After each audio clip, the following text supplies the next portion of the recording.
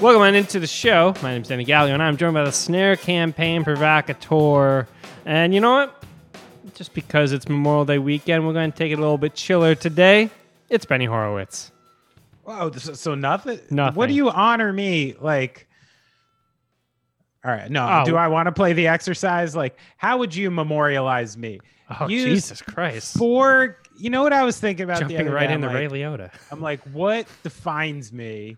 You know, and I was like, what? So I'm like, am I American, Jewish, drummer? Like, if I had to pick like 3 words, like gravestone words, like, did you ever think about that? It's too dark to start here? Oh, no, dude. I think about this all the time. Yeah. Well, do you know what yours would be? Also, we need to, like... Philanthropist. As a society, like, we need to just, like, destigmatize, like, going to a... family member or somebody's grave, because it can actually be a nice place to go and just kind of like spend time with that person. Yeah. The idea that it's like haunted mansion stuff is like a little dated. Yeah, I agree. So let's look at it a different way. Yeah, So for Benny, I would be like, what do you got? Drummer, friend, lover. Yes. It's beautiful. Beautiful. I think my kids might take a little offense to it, but it's not for them. It's good if you get to write it. You know the Ian Perkins strategy that you should always carry a death photo in your wallet, just in case. Because always when they put you in the newspaper, they find like the 16-year-old braces pre-prom photo, and they should have like the one you want. So that one summer where you were just like super ripped and looking cool. Like, you got to toss that in your wallet just in case, That's why I feel like you got to be careful with what you post on like Instagram.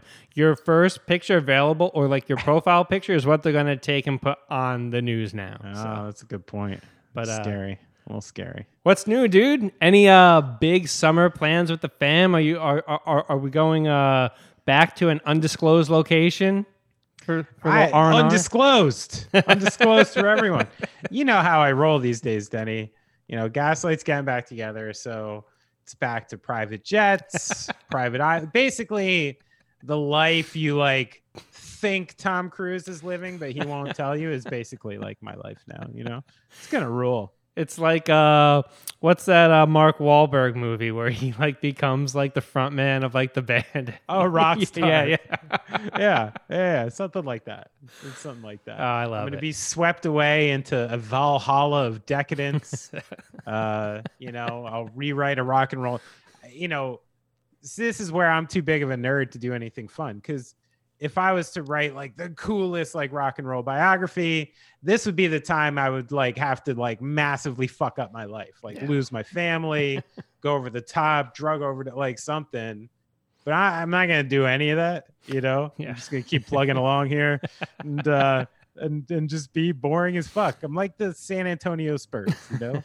You're not gonna go into your Carlin cocaine phase. Watch that documentary. Yeah, no, I know. That's kind of what made me think about it. Is like, these people who had a deeply rocky life, and my rockiness goes inside of me. It doesn't eat up other people. You're more likely to see me alone on a street corner collecting change somewhere, being like, wait.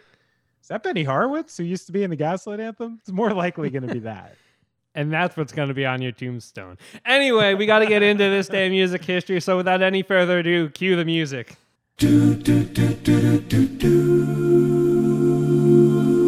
So today, in 2014, famously, 50 Cent throws out the first pitch at the Mets game, missing the catcher by about 20 feet. Topps Cards later produces a baseball card commemorating the moment.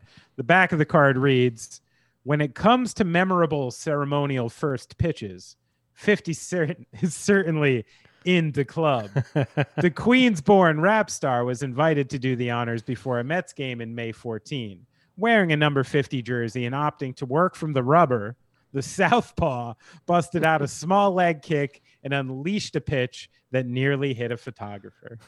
This was funny because this has to go down as maybe the worst one of all time, right? Mm-hmm. There's dozens and dozens of hilarious,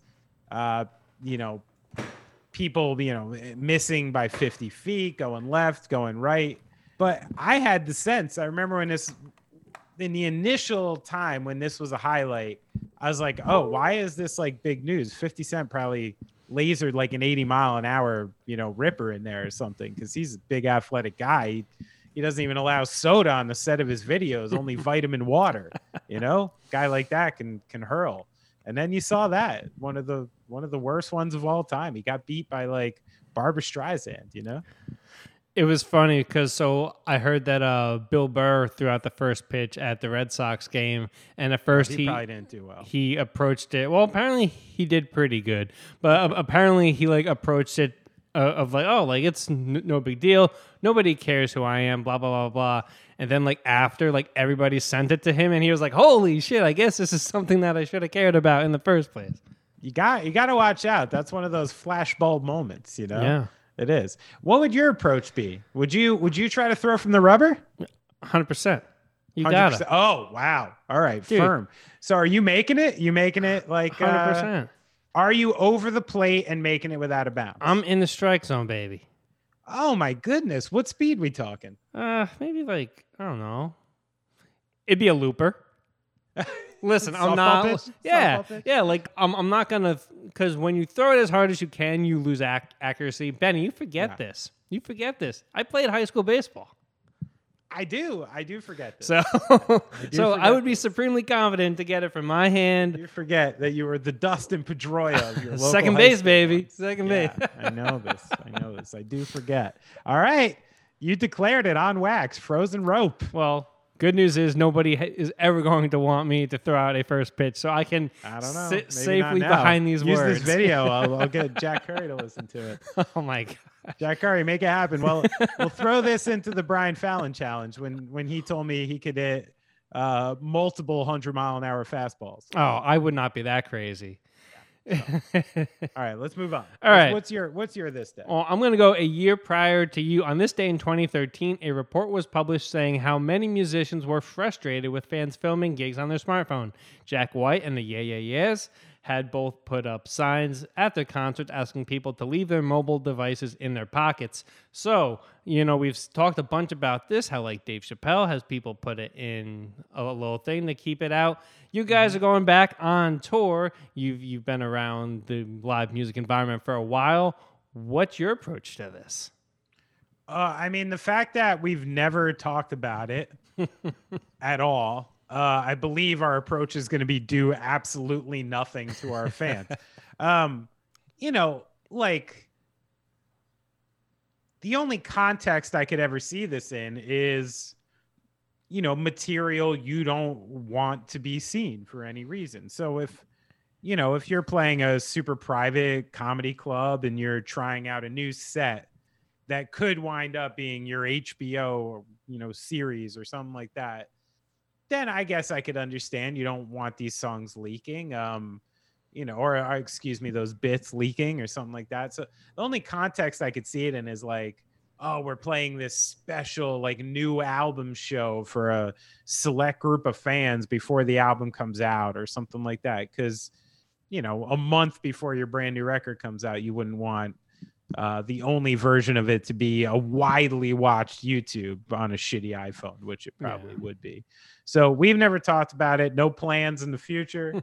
But, I think those are the contexts in which those things happen. But this seems to be kind of abandoned. Not too many people are really doing this anymore, right? It's kind of, people can fucking record you from their watches. Soon they'll be able to record you from their glasses, like it is a little bit probably of a, beating a dead horse thing. But I will say we did run into it once. I think I know. Not often did Gaslight, unleash like a new song prior to a record. It's kind of not the way we operated. We were going at such speed at that time that it was sort of a separate process. But I remember we wrote the song Biloxi Parish on the road and started playing it on the road as a new song. And of course, after 9 months or something from the time that video was taken to the time we actually recorded it, we had tweaked some things. We had, changed a bridge. I think Brian had changed some lyrics. and you had people being like, oh, I thought the stuff on YouTube was cool. And that's when you realize like, oh, like that song wasn't really done. Yeah. You know, like we kind of just played like a demo of an idea. But if you release it that widely, people get demoitis. You know, they'll listen to it 100 times and get married and used to that version. And that's just the way your ears work and your brain works. So there is some danger in that kind of stuff. Well, I mean, I think the thing there for people is like, especially if you're from the Jersey Shore, I distinctly remember that because I was in high school and I had nothing better to do. You remember this song drop? Okay. I remember the whole thing. I think the thing there was like, oh, you like mention Asbury, and the moment you do that with anything, people are fucking over. You're still waiting for that guy. It took 40 years to finish those buildings, but someone finally came and did it, you know? And his his name's Marquette. Not even kidding. All right. I thought his name was Danny Clinch. Come on. Danny Clinch rebuilt Asbury Park. We all know that. First headline today, Benny, we got a bit of somber news, a bit of somber New Jersey news. As we're getting on the air here, it has been announced by his management team that New Jersey's own Ray Liotta has passed away at the age of 67. He was shooting a movie called Dangerous Waters in the Dominican Republic, and he went to sleep and did not wake up. This, according to his rep, Jennifer Craig. Ray Liotta, you know, we talked a bunch about The Many Saints of Newark on this podcast. He was in that. He was famously Henry Hill and Martin Scorsese's Goodfellas, among a bunch of other roles.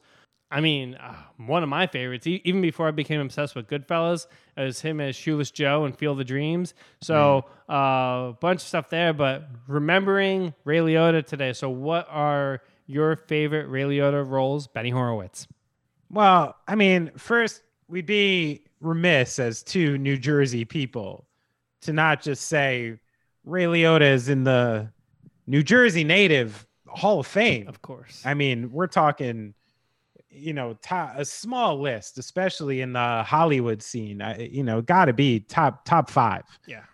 Ray Liotta, because, you know, of there's the obvious, you know, here's the first thing I want to stop before I go into like his IMDb, into my favorites here is, you know, this is going to be one of those long passings, right? And we've seen this a couple times in the last like 10, 20 years where he had a lot of stuff going on right now. There was like 2 or 3 movies wrapped up, like, you know, ready to come out in post-production. There's a whole series that he has 6 episodes of that is still going to come out. So there's going to be this, like, you know, in a way, like, isn't that a beautiful gift an actor leaves to the world, is like us as fans being able to enjoy their work while they were here for a couple more years. You know, he left us some presents, which is cool. Yeah. And I like that. It's like a cool way to trickle out at the end. I have a couple weird favorites. I mean, I don't know. He got, you know, pegged, of course, like post Goodfellas and this mob cop mob, you know, sort of role, but like to the point that if you were going to do a podcast about it, you'd want his voice. Yeah. You know, the 30 for 30 on mob sports betting is Ray Liotta. Like, he became, you know, strangely this face for it. And I think the best example of that was the crooked cop in Copland, which is like the craziest part, you know, where like, you know, totally bought it. And then again, the asshole cop in Observe and Report, which is like, you know, super dark, weird movie that I recommend anybody gets into if they haven't seen. But like you know, I think his peak in films was 89, 90 with the huge back-to-back. I mean, this is like back-to-back finals victories. He had Shoeless Joe Jackson in Field of Dreams and Henry Hill in Goodfellas within a year. It's an actor's plateau right there. It was perfect. 2 perfect roles for him. And I would say that's the peak. But yeah, Ray Liotta, classic, Jersey classic. Pour one out. What do you pour out for Ray Liotta? Oh, a nice bottle of wine, right? Nice bottle of wine. Yeah, good red. Yeah. Not a limoncello or something. Oh, man.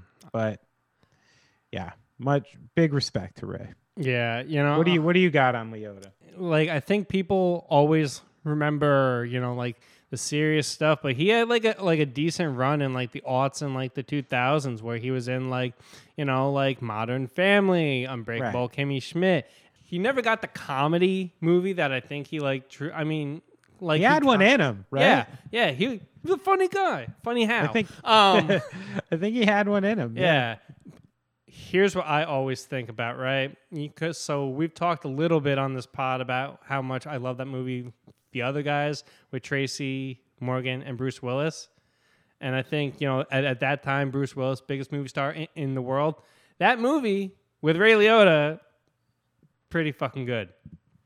Oh, the Cop Out. Yeah. Cop Out, Yeah. Okay. Yeah, that would have been good. But you actually got me thinking, though, when you said The Other Guys. Yeah, I know Michael Keaton nailed that character in The Other Guys, but Liotta could have been the police. Oh, man. chief easily in that. The one that goes at Jeets. Yeah. That would have been good. But a true Jersey classic, there's pizza, there's bagels, there's pork roll, and then there's Ray Liotta. So he will be missed. Yep. All right, Benny, next headline today. We have another story about a musician cashing out on their catalog, but this one has a twist. So Justin Timberlake is the latest to sell out. Not like sell out. Well, I guess whatever. Yeah, more like buy in. Yeah, buy. That's right. Justin Timberlake has sold the rights to his songs catalog to Hypnosis Song Management. The deal will be worth about $100 million, and the deal is in partnership with Blackstone, who's been taking everybody's catalogs, and God knows what they're going to do with it. Maybe it's like houses. They're just buying them to take them off the market. But the interesting thing about this one, right? So this will include, songs like Cry Me a River, Sexy Back, Bye Bye Bye, all those things we love from JT, but it does not include future releases. So this dude got $100 million for just what he's done already, and he's just past 40. Crazy. Joe, wow. That is an interesting rub to this because, the numbers we'd been talking about were, close to what? Like $500 million for some of these guys, for the Neil Youngs and the Bob Dylans and stuff. And I was thinking when I first heard this, the same way you get these skewed numbers in, sports where you're like, oh, that $120 million contract's kind of low.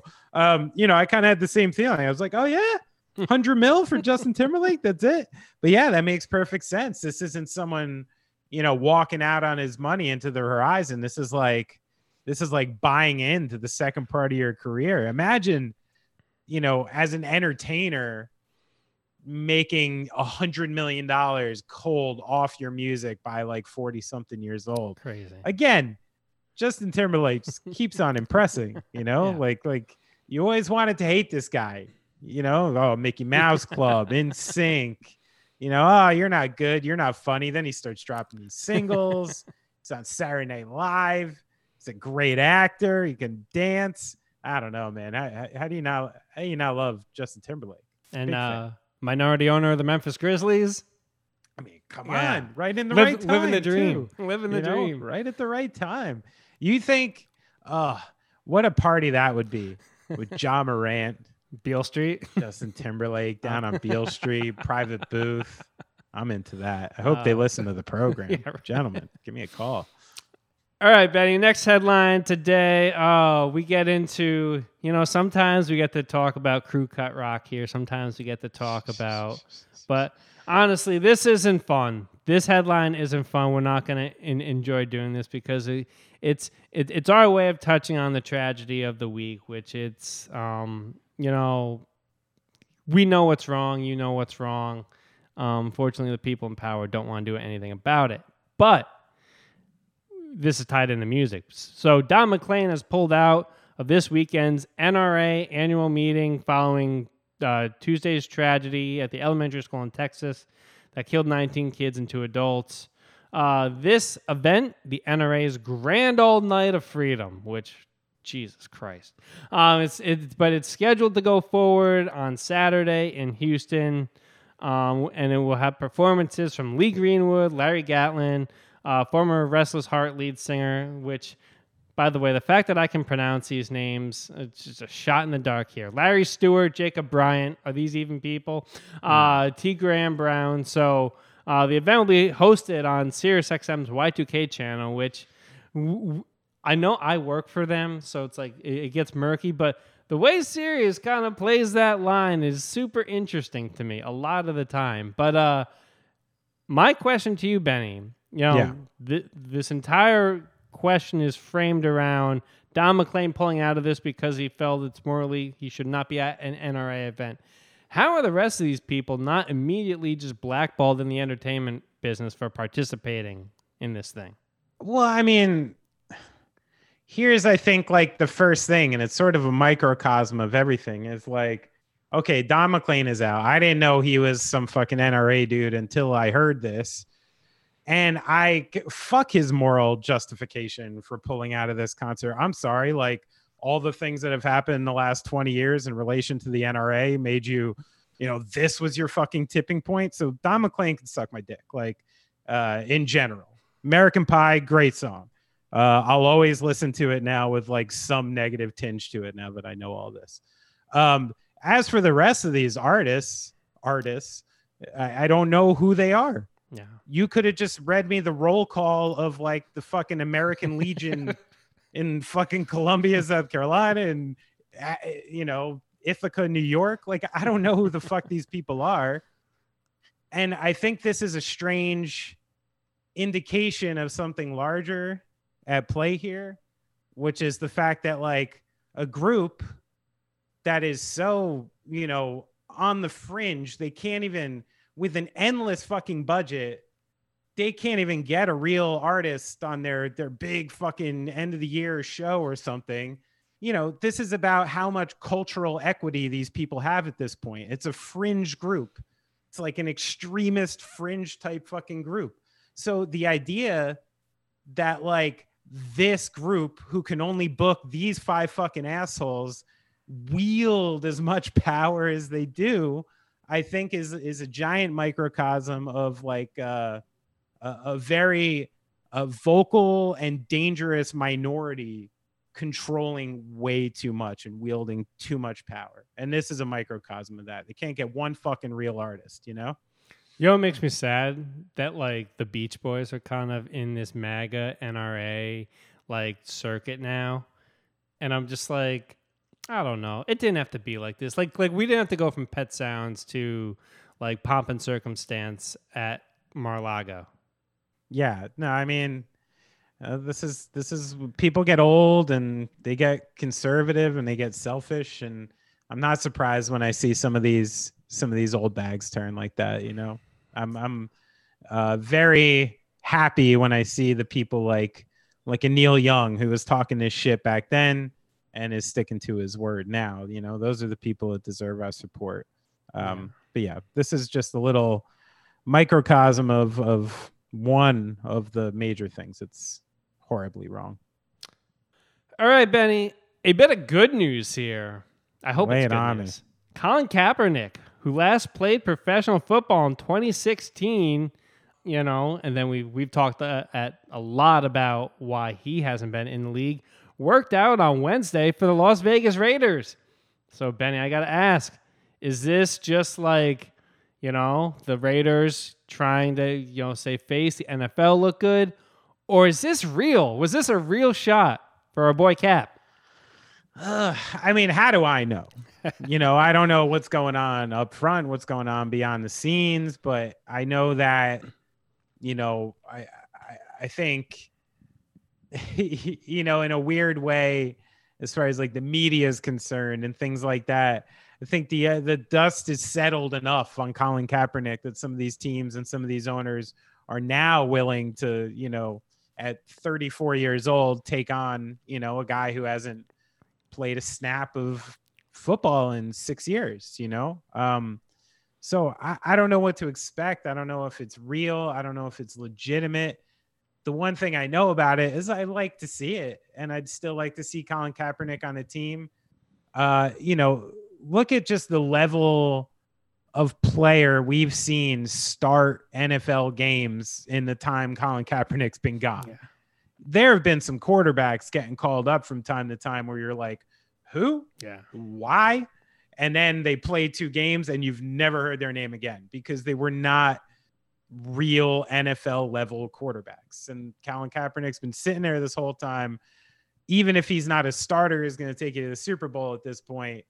Are you trying to tell me this guy who was a Pro Bowler and who was a very good quarterback can't get you through a couple games when you need him as your second or third string guy? That's always been insane to me and always been an argument I've never been willing to believe. So I think at his age, of course, he's probably still good enough. But I think this is more, he's always been good enough to get this job. So I think it's more an indication now of these teams, you know, the dust settling enough that the backlash won't be as bad for them, basically. The thing that I hope, you know, he's already got the Netflix deal in place. He's already got all of the stuff in place, contract signed, all of that stuff, right? So I think for a while there, it was almost risky for him to go back and play football, because if he goes back and doesn't have the leverage of being like the quarterback that went to the Super Bowl, the quarterback that went to the NFC Championship and stuff like that, if he didn't have that, it kind of like would take away from his position. So I think his team played it very smart to get, because it wasn't about him. It was about the overall message. I think a lot of the message, I don't know if you can say the message got through, because the NFL is still making horrific mistakes when it comes to that. But they're at least trying now, which I guess is a net win. Yeah. I mean, it's better than the alternative, like I said. I just, this is the type of thing that if any team or any owner really wanted to make, you know, a statement about their intentions, that this could have happened a long time ago, you know, that it could have. But I do agree. The first couple of years, Kaepernick would have been nuts to take a job.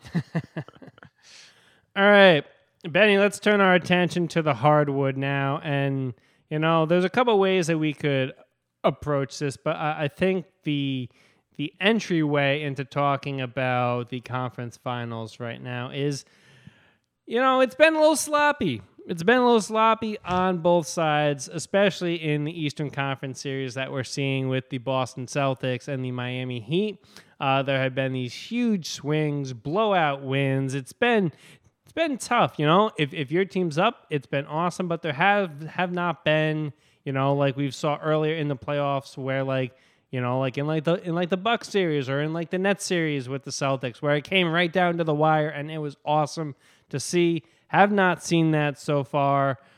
And the overall level of interest, I find, because of that, and because, well, you know, the biggest stars you have now are like a much older Steph Curry, a much older Clay, much older Draymond, and of course Luka. But when you look at guys like Jason Tatum, okay, here's where I want to start, right? Okay. Because this kind of bothers me. Why does Jason Tatum not get the same start treatment as other guys?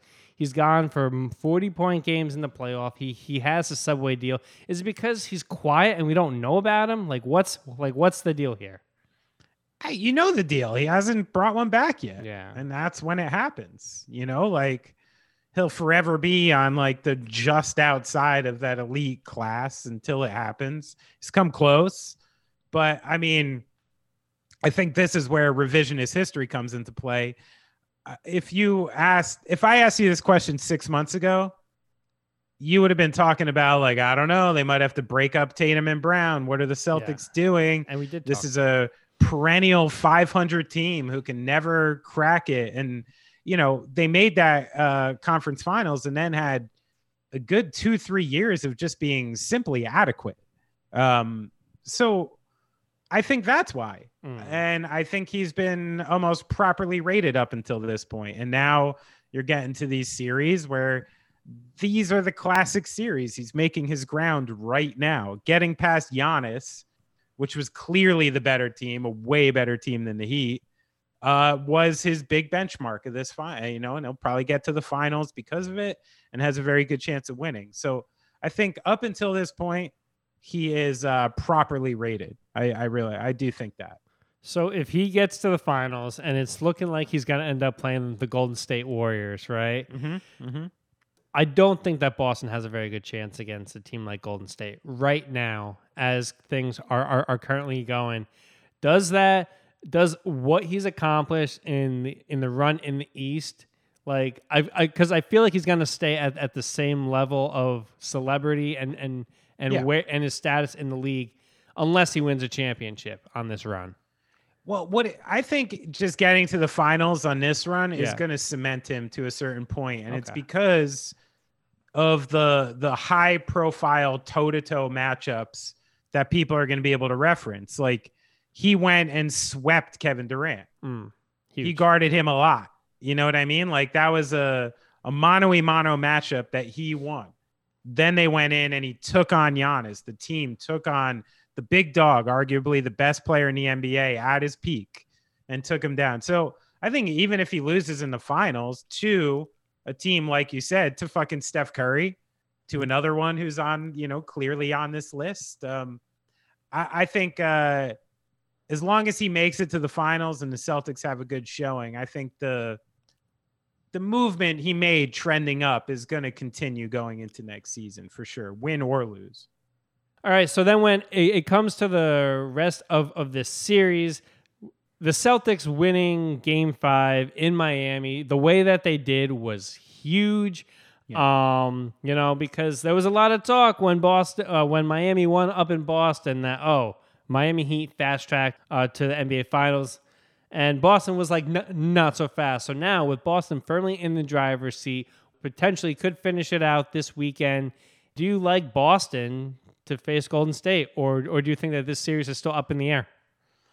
I very heavily favor Boston, especially, but it's been crazy, this series, like where, games 1 and 2, here's playoff Jimmy Butler, who's, a guy that when I see him at this level, I'm like, sure, Miami might be able to win. But then all of a sudden you see Jimmy Butler with no legs and Tyler Hero on the sideline, who's kind of like, in a way, I know they have some other guys who can shoot, but he's sort of the only one who you can just throw the ball to and say, let's cook every once in a while and might get you a streak. So it's really hard to see them get out of Boston for Game 6. If they do, for whatever reason, then you got a Game 7 at home and anything can happen. But I still heavily favor Boston getting through and getting to the finals. Also, just narrative wise, I mean, like, after what Boston pulled off, it's tough to see them get through the Nets and KD and get through the Bucks like they did and then drop 2 straight to the Heat to miss out on this chance. That would maybe put Jason Tatum back in the category we're talking about. Yeah. But I'm pretty sure we're looking at Celtics Warriors at this point. Yeah, the Heat are not as fun of a story to get to the NBA Finals, because when the Heat win, it's Pat Riley and Eric Spoelstra. If the Celtics get to the finals, it's Brown, Tatum, Ime Udoka, Brad Stevens, that whole thing. We need that new energy. We need that new Red Auerbach, Larry Bird, Celtics lore here. But I know we have some Boston listeners and those Patio Slave guys real into it and stuff. But I got to tell you, if this is a Warriors Celtics finals we're going into, I might wear fucking yellow for 2 weeks. Yeah. Like, I am a Warriors fan, like full on. Sorry, boys. Sorry. All right, let's move over to the Western Conference real quick. Dallas got one back. Incredible series for Luka Doncic.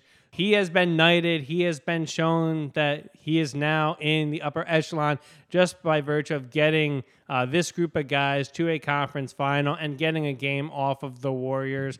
His star has already been made, but when you look at this team and Jason Kidd's effort here, do you look at this more of like, oh, that's nice they got this far? Or do you think that they could maybe be the first team in NBA history to come back from 3-0 down? Oh, no, I certainly don't see that. Okay. But let's just talk about the Mavs in general and Luka. I mean, this is another story, just like I talked about with Boston, where, if we brought up this team as like, oh, the Mavs might make the Western Conference Finals and do really well at the, in the first couple months of the season when Kristaps was on and off the floor and you didn't know what was going on. Luka looked like he was playing his way into shape. You didn't know how this team looked, and you're like, oh, all right, probably not. And then they make that deal, which I don't know if it necessarily made the team and the basketball better, but what it did was just like fully give Luka the keys, which is what you had to do from the get-go. It wasn't about pairing him with another like big time star. Like you just had to, this Luka's team. There's your team, kid, like we'll do anything, we have to win.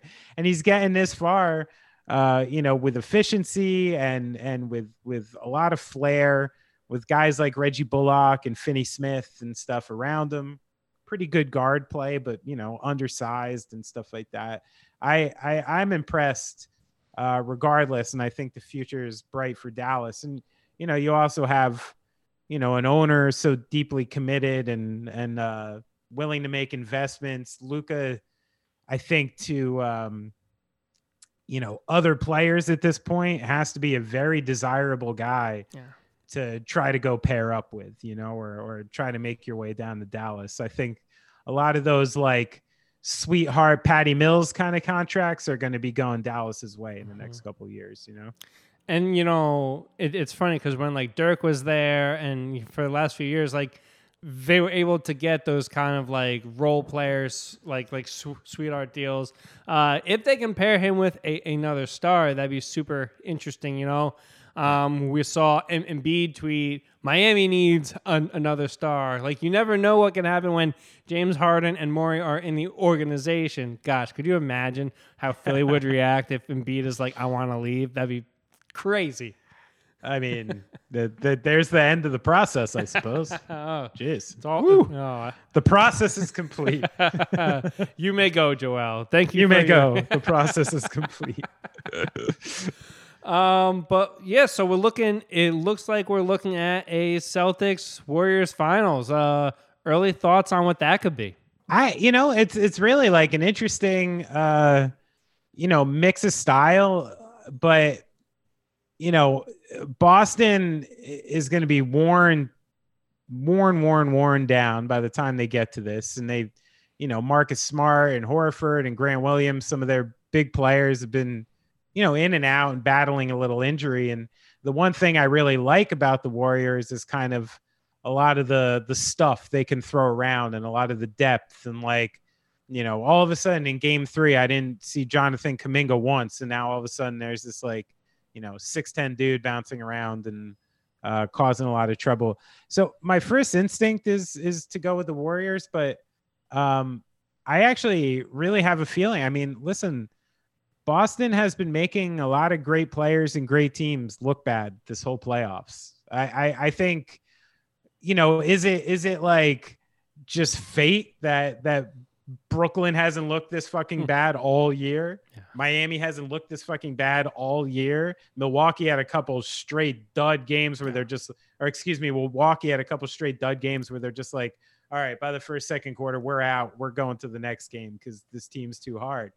Boston is a great defense.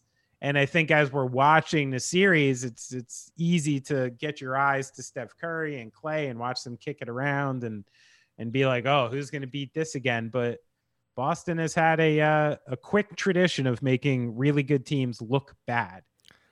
So I think if we wind up with a Celtics Warriors, which I think we're gonna, I think it could be a real serious series. I'm talking like a 7-gamer. This could be a real thing. Boston this entire postseason, and I think it's a reason why people are kind of disrespecting them because they have been inconsistent. They'll have their games where they look great, sure, but then they love to get in the mud with you. Even when their offense is clicking, they will get in the mud with you, and they've just got those kind of guys. So it's going to be really interesting to see. I need Al Horford versus Draymond just to see that kind of back and forth. I think it's going to be fun. I don't think that's the one you got to watch out for. This is what I was just about to say. What? Who is going to be the first one that gets technical into a suspension? Grant Williams or Draymond Green? Oh, I love it. It's going to be so fun. I do want to see those two meet each other. It's like the two guys in the NBA who might pride themselves the most on annoying everybody, So that could be a fun one right there. And you got to look at an potential X factor there could be coaching. I mean, Steve Kerr's been there, done that. Though it's kind of interesting. The Warriors offense right now is just them running a bunch of actions and see what sticks versus Ime, who has a individual defensive game plan every single game. But it's also his first time at the rodeo and first time trying to go up against these Golden State Warriors. So I'm here for all of that. But you gotta based off of everything we've seen in the season sample of work, you gotta give the edge to Golden State. You're not going to see a lot of Peyton Pritchard out there. Jordan Poole. That's going to be rough. But I'm looking forward to it. All right, plain ways to get in contact with the show. You can email us at thetuneuppodcast@gmail.com. 2 P's in there. If you want to follow us on all the social platforms, we're at the TuneUp HQ on Twitter, Instagram, and TikTok. Be sure to subscribe to the YouTube channel. Those always help. Oh, and if you want to leave a review, all that stuff, get us on up there on Apple or wherever you listen to podcasts. That'd be cool. If you want to follow Big Man, he is at Benny Horowitz1, number 1 in your mind, number 1 in your heart, number 1 on Twitter. I'm at Denny_Gallagher. Benny, got anything else? Yeah. Hug your kids tight and fuck guns, man. Show is ended. Go in peace. You've been listening to The Tune Up.